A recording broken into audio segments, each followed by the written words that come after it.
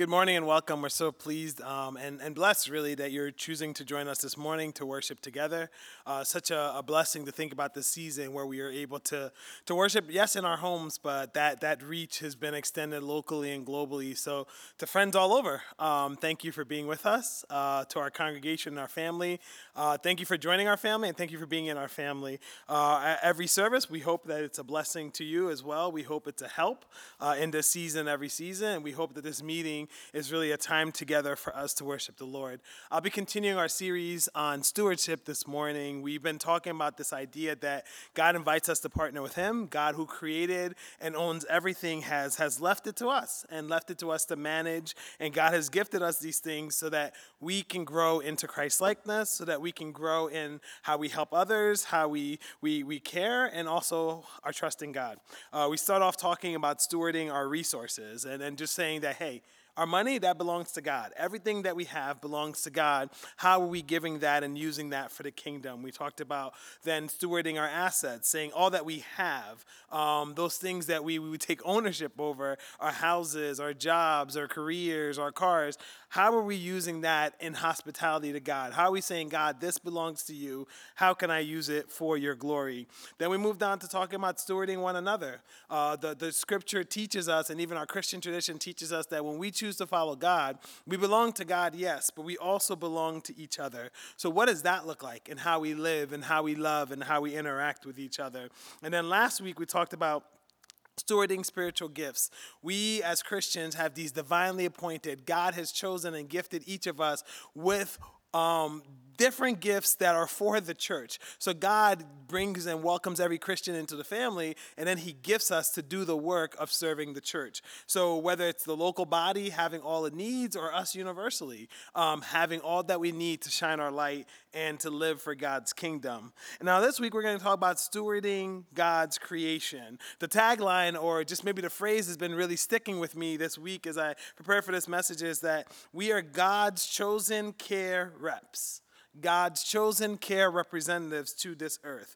We have been divinely made in this world, but we have also been divinely made for this world. We think about being God's chosen care reps. Remember that you are divinely made in this world, but in this present time, God has called you to the now so that you can be made to be His representative in this world. We're going to be reading from Genesis, kind of the heart of the Genesis creation narrative.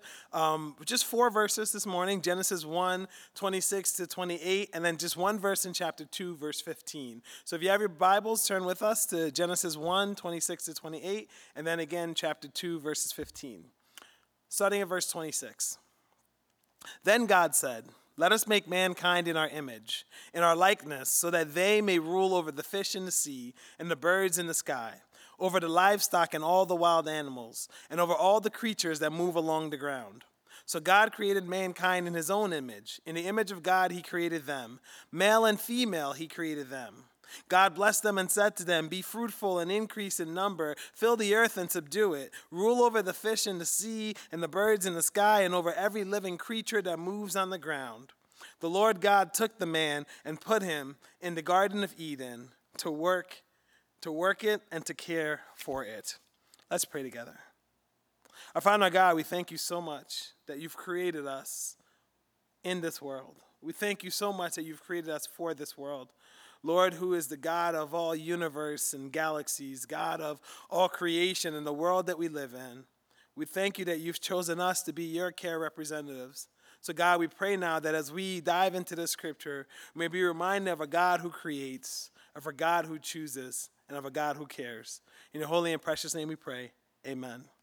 So some of the background of this creation narrative is that when you read it in the Hebrew, it's a little bit easier. But even in English, as a kid, as I would read this, it definitely is not prose. It's not just a straight narrative or a story. There's something poetic about what's going on. Whether it's the order of the days or just how it reads. You see, not only is God a God of order, but you see God's a God of beauty. And it's really just poetry that invites us into the awesomeness of God, that invites us into the power of God. As you read through Genesis 1 and 2, you see that God created.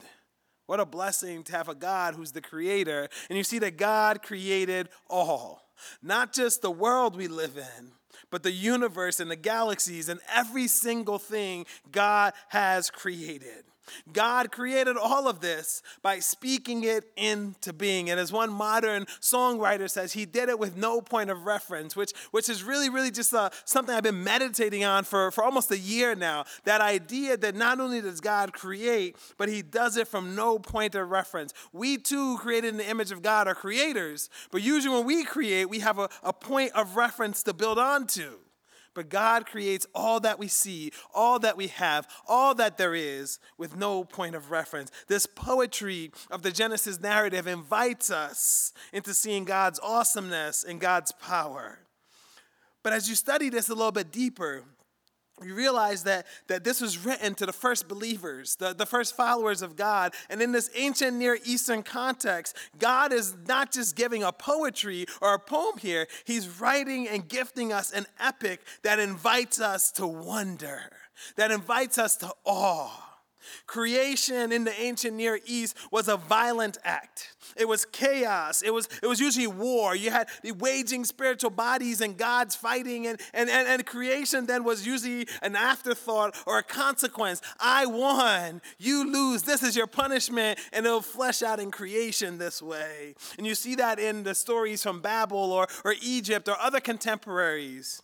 But yet, when you get to this God of the first believers, it's a revelation, not a consequence. It's a revelation that God creates, but it's also a revelation from our Christian perspective that it is all of God that creates all of the world, all of the universe, all of the galaxies. We see it in the beginning of the Genesis story as we're reminded that the Spirit of God is present in creation as it hovers over everything, as the Spirit hovers over. In the New Testament, we learn, yes, that Jesus came, yes, that Jesus lived, yes, that Jesus died and was raised again. Jesus is God.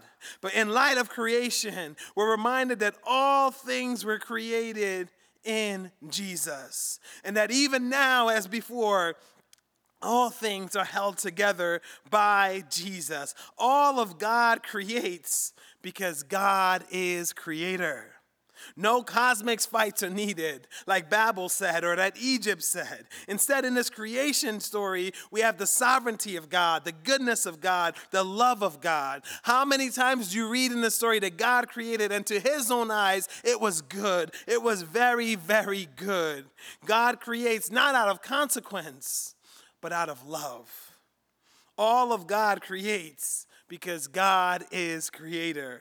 And the last thing that as you read through the story in Genesis 1 and 2, you have this teaching that it is God who made us and not we ourselves. Now, for a lot of us reading this story and studying this story, the how is important. And we kind of sometimes focus too much on the how. And there's some people who will argue with you and say, when God created, it was a literal 6 days. And there's some people who will argue with you and say, no. It was billions of years that it happened. And there's some people who will argue and say, well, it's intelligent design. And we see that there's God behind who created this. It was intelligent design. But I think if you just read the story, and you sit with the story, you'll realize that the first message to the ancient Near Eastern believers is the same message to us. It's not the how that's important or most important. The how is very important, but it's not the how that is the most important. What's most important is the who. And the who is God, the one who creates. And we think about this morning stewarding this creation that our God has spoken to being with no point of reference. As we think about stewarding creation, I think it's important for us to realize that God creates everything with a purpose and a function. In the ancient Near East, again, the first believers, when they looked at creation, your job in creation was to labor for the gods or the gods of that age, their benefit. You worked really, really hard in hopes of pleasing them and hopes of having maybe a better life. And you see that train of thought continue even to the religions of today, that you just try your best and you work really hard for God's benefit and you just hope for the best. But the message from Yahweh in the Old Testament to Jesus in the New Testament to the Spirit of God throughout is that God did not create for his own good. God makes this creation for humans, for our good, so that we can thrive here.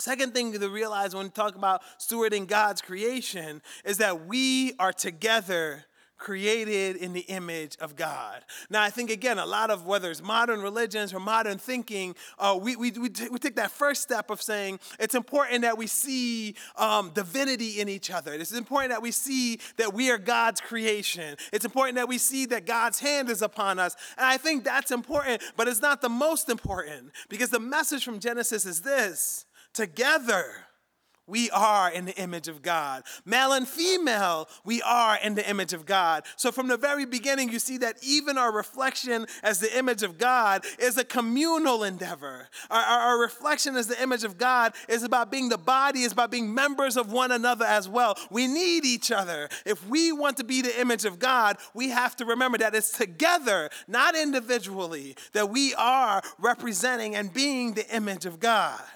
And speaking of representing, when we think about stewardship in this Genesis 1 and 2, it's important to realize that God has called us to be his representatives.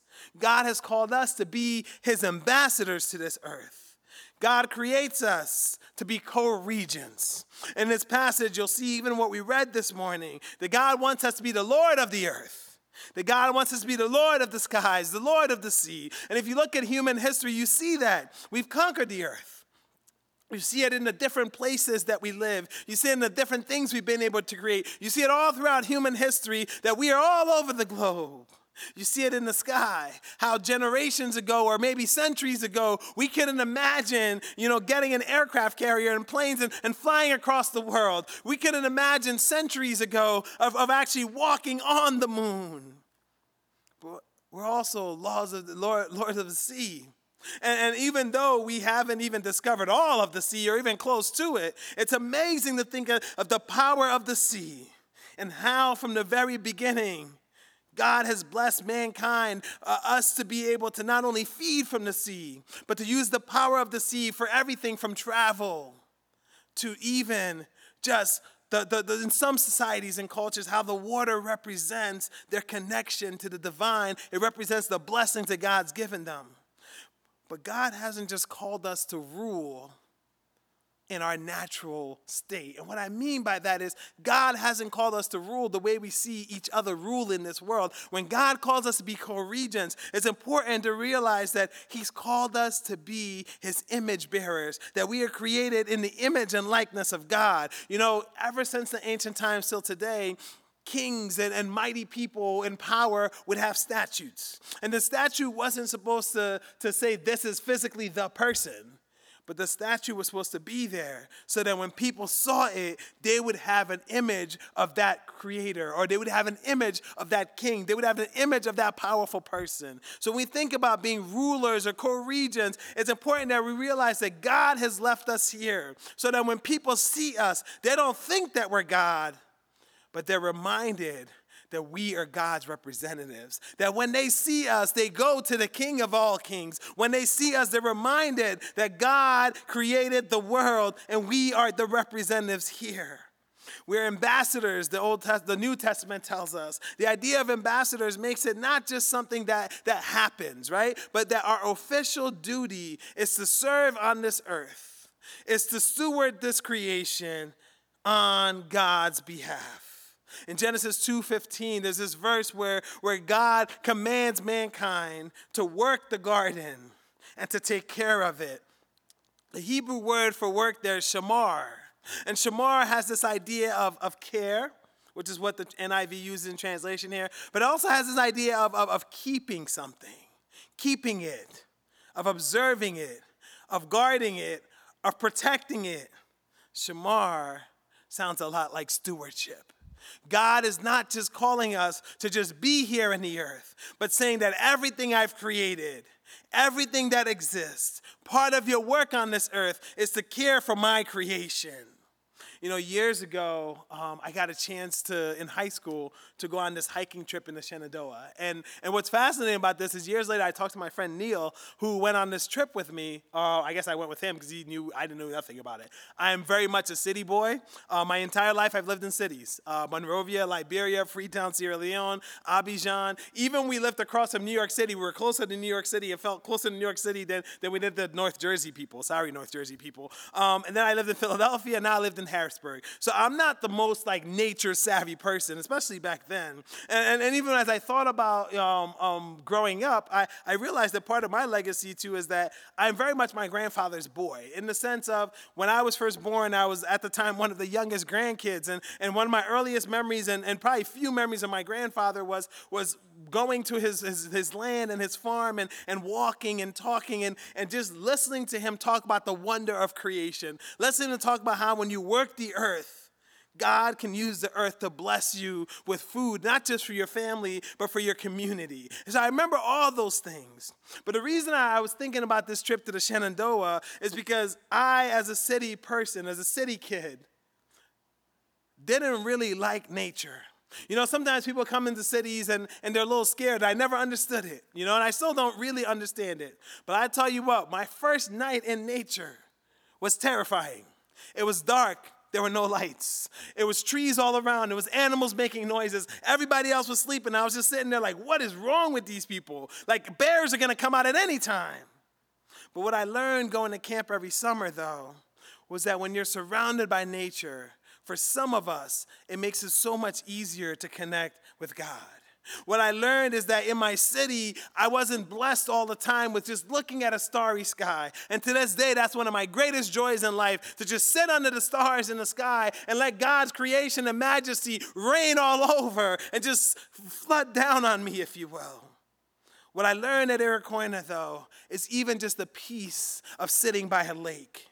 What I learned at Iroquois was how we as people are God's creation, and we too can reveal God. But I think all of those served as a foundation, being a city boy, but having a grandfather who taught me about nature and creation and the blessing that it is, and going to camp and learning that creation can be used to draw me closer to God. I think it all came to a head on this trip.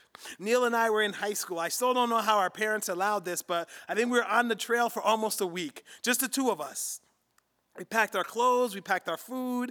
I don't know how many mics we hiked, but we did. All we had to do every day was hike a long way, stop and eat, hike a long way, stop and eat, hike a long way, stop and eat. That was our entire agenda.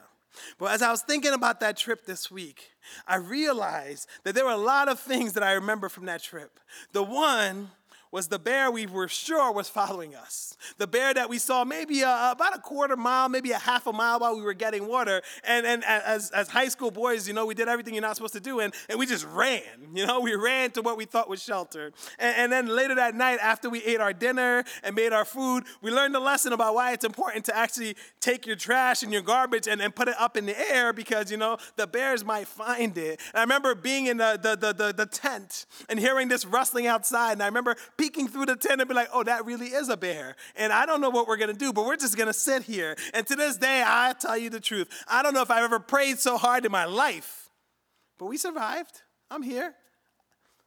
But as I think about that trip, it wasn't just about Neil and I connecting to each other or connecting to nature. It wasn't just about running from bears. When I think about that trip, I think about how God reminded me of the beauty of his creation and how that can point me to him. I think about reaching the hilltop or the mountaintop and looking over the valley and realizing, oh my gosh, our God is so big, our God is so good, our God is all that is beautiful. I learned to cherish creation because I felt like on that trip, I realized once and for all that God uses his creation to reveal himself to us, to reveal God to us.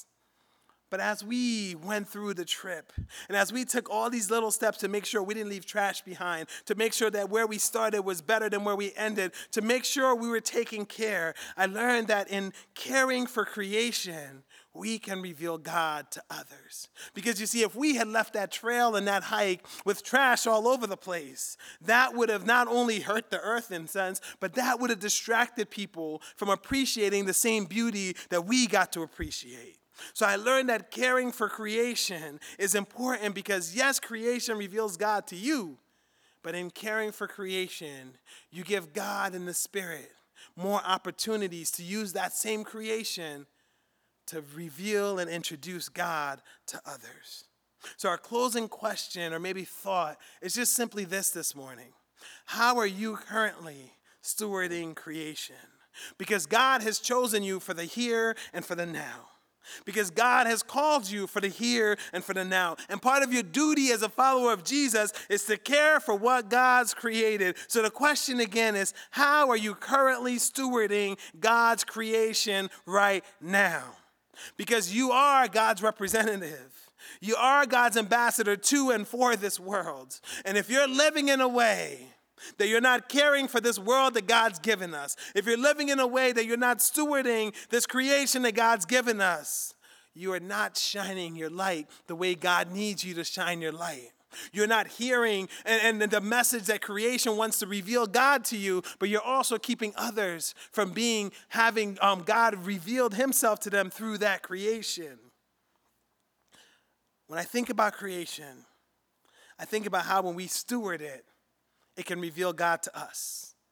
So one of my challenges for this week is this: I want you, no matter where you live, urban, suburban, rural, is to carve out time this week with creation. Maybe it's going on a hike on the green belt, or a bike ride. Maybe it's just sitting by the river or a creek. Maybe it's just having lunch with a friend, because we as people are also creation of God. But I want you to be intentional about spending time with creation this week. And as you spend that time with creation, I want you to simply pray this prayer: God, reveal yourself to me. God, reveal yourself to me. Because creation reveals God, yes. But one way we can get that revelation is to be intentional in spending time. And the second thing I want you to do this week is to do something that reveals God to others through creation. And maybe you could combine the two. So instead of you just going on that hike or bike ride, maybe you invite a friend so you or your family so you experience that together. I talked about already going to lunch with each other. Maybe that's how you do it. Maybe you and some friends sit under the stars if you have the blessing of sitting under stars. Some of us live in cities, so we don't get more than 3 stars, right? But if you have more than 3 stars in the sky, maybe you just sit under them in community somehow. If you live by water, maybe you just sit by the creek or the river and just use that as a time of prayer. Maybe you offer up yourself to God this week and say, God, I am your creation. God, you call me your masterpiece, your workmanship, created to do good works. God, help me to reveal others, to reveal you to others. So how are we currently stewarding creation? Well, we're created now and here to serve.